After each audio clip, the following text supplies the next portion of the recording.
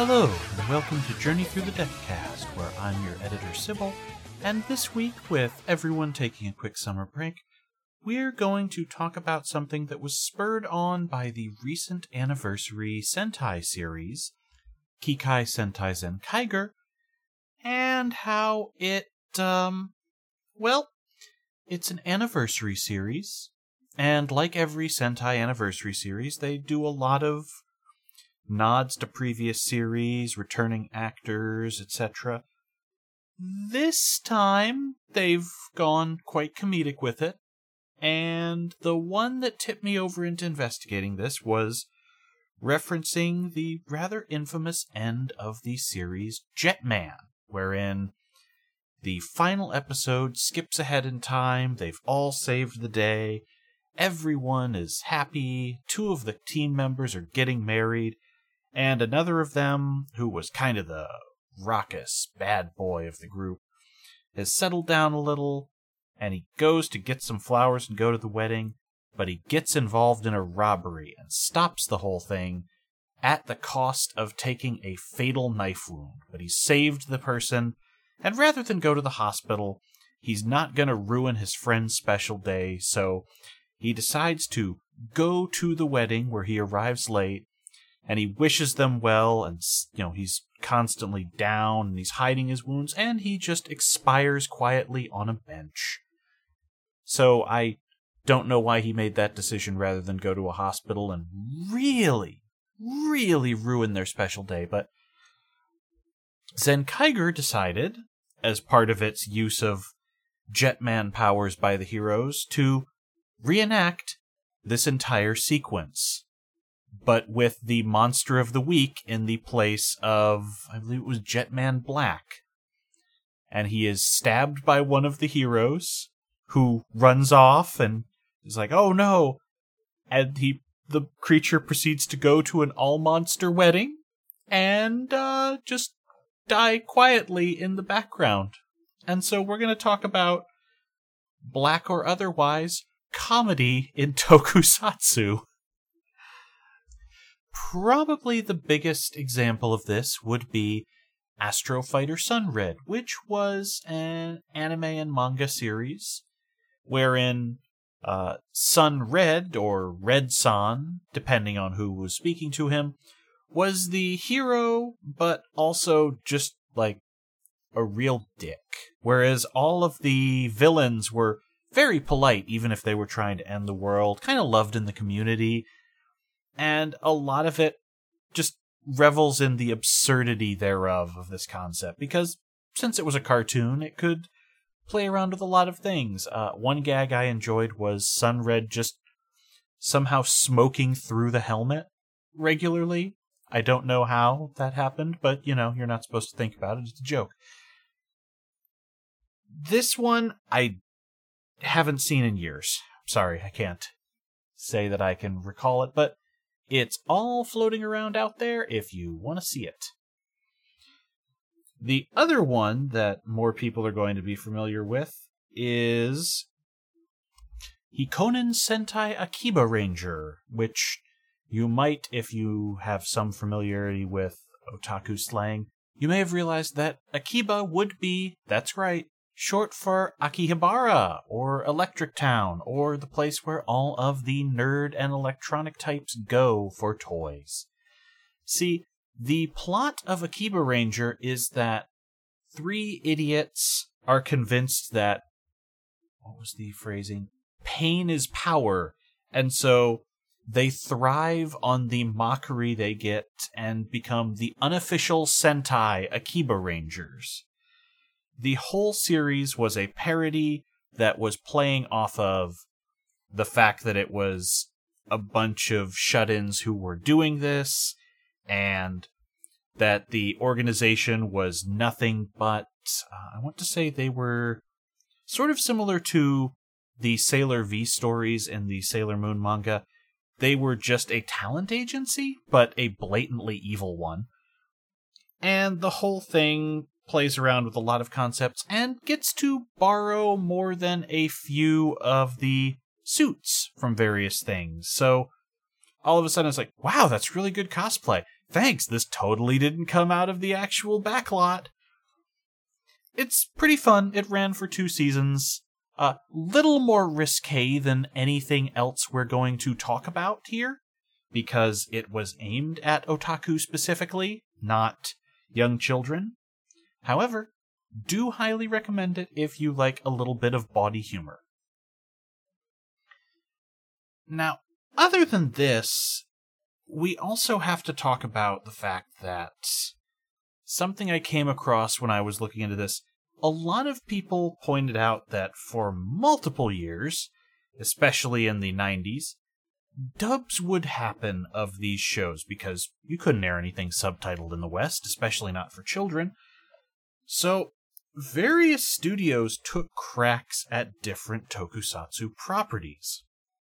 The most infamous of these was probably Saban's Masked Rider, which was an adaptation in the mid-90s after, we made Power Rangers do a thing, why don't we try it with Kamen Rider, of adapting Black RX, which was not the most child-friendly Kamen Rider series. I will say little about this because it might come up on the Mainline podcast.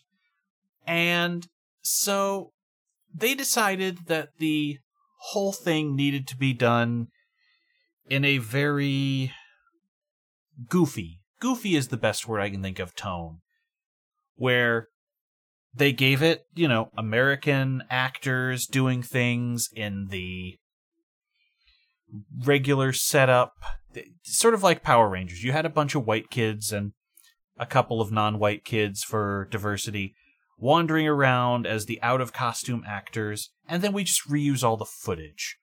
But the show decided that it was going to, rather than pick up where Black RX did as a sequel series to Kamen Rider Black, it would instead just go, hey, this one guy came from space, and he's the Prince of Space, and also he's running from the Plague Patrol, and we have to keep... They basically gave it the plot, I just realized looking over this, of a series of unfortunate events with an evil count, disguises, trying to steal a birthright.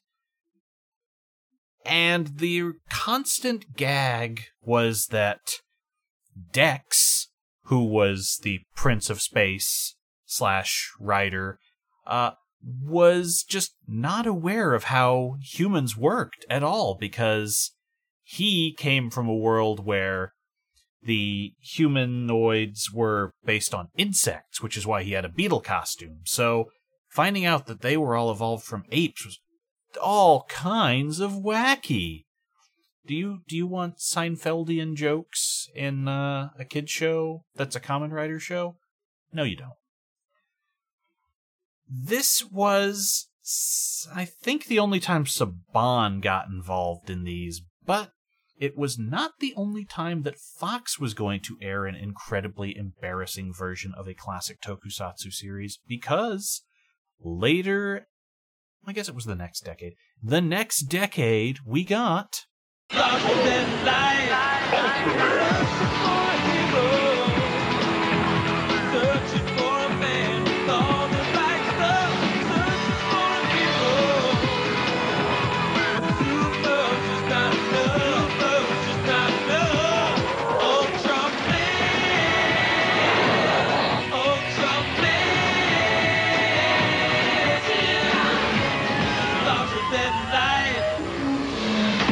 You've been enlisted into a top-secret agency called GUTS. You have access to the world's most advanced weapons and technology. Ultraman Tiga can't do it alone. He needs your help. He's the one restoring time. Save the world. Ultraman. He's the hope for all mankind.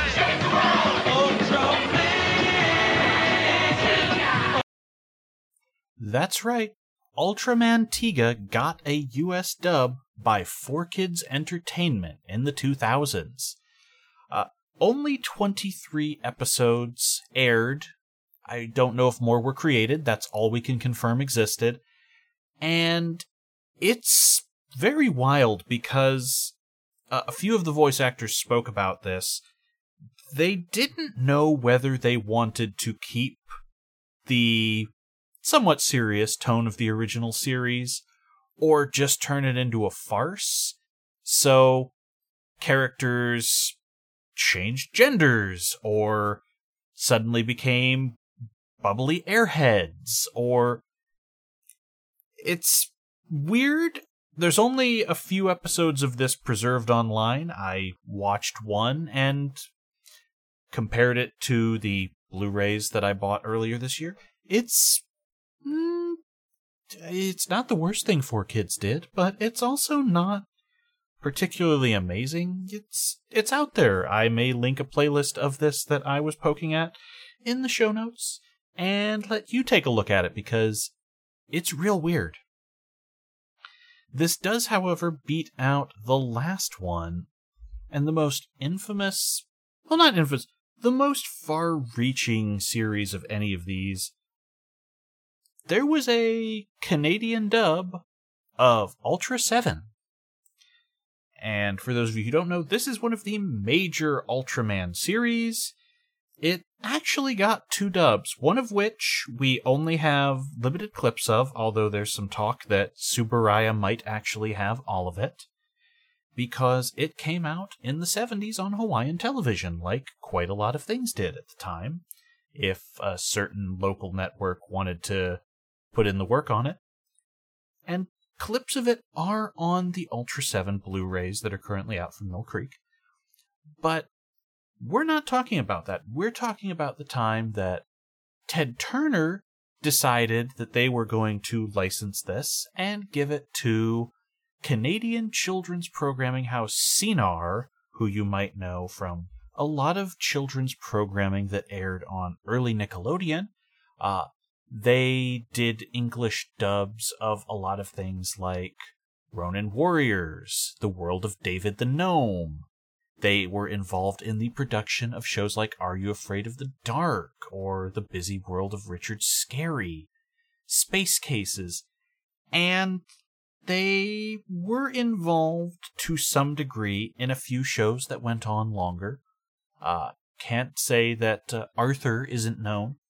However, you might also know them because they imploded in a massive series of lawsuits about financial mismanagement, possibly being less Canadian than they like to claim for legal reasons.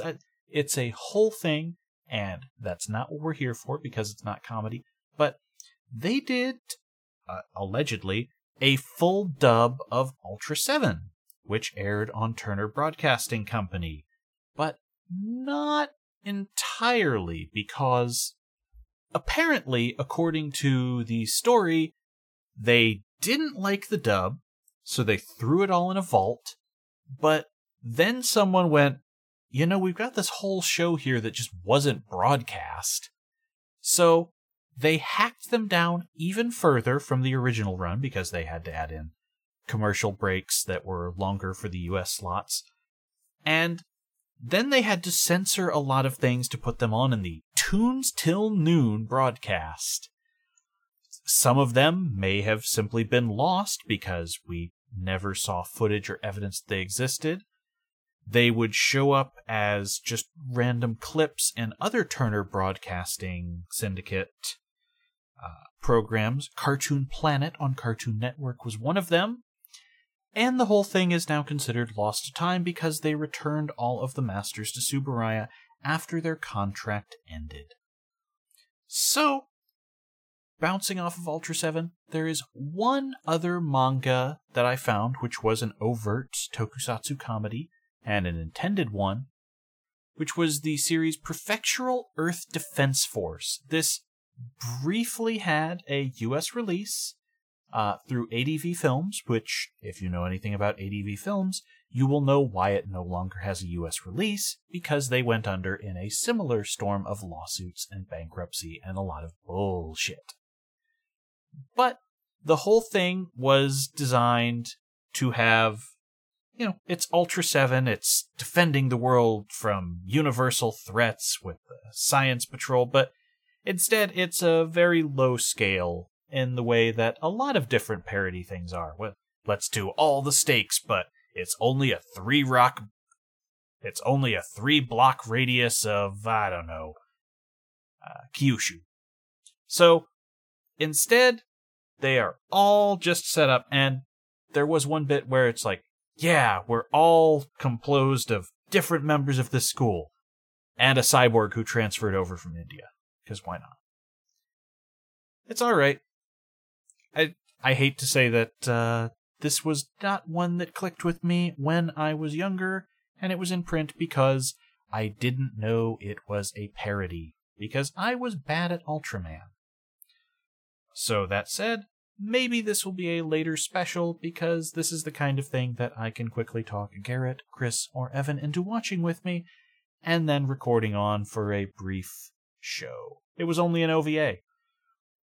With that, I think we've covered everything. Tell us if there's anything more that you would like to talk about or know of, because it turns out this is really hard to research in English, actually. I had to source around, and as you might have noticed, I mostly just got bad dubs out of the majority of this. So, love to hear from you. Hit us up on social media at riceball_FM. And we'll see you next time, where our hosts will return and actually talk about some tokusatsu you might want to watch. Goodbye!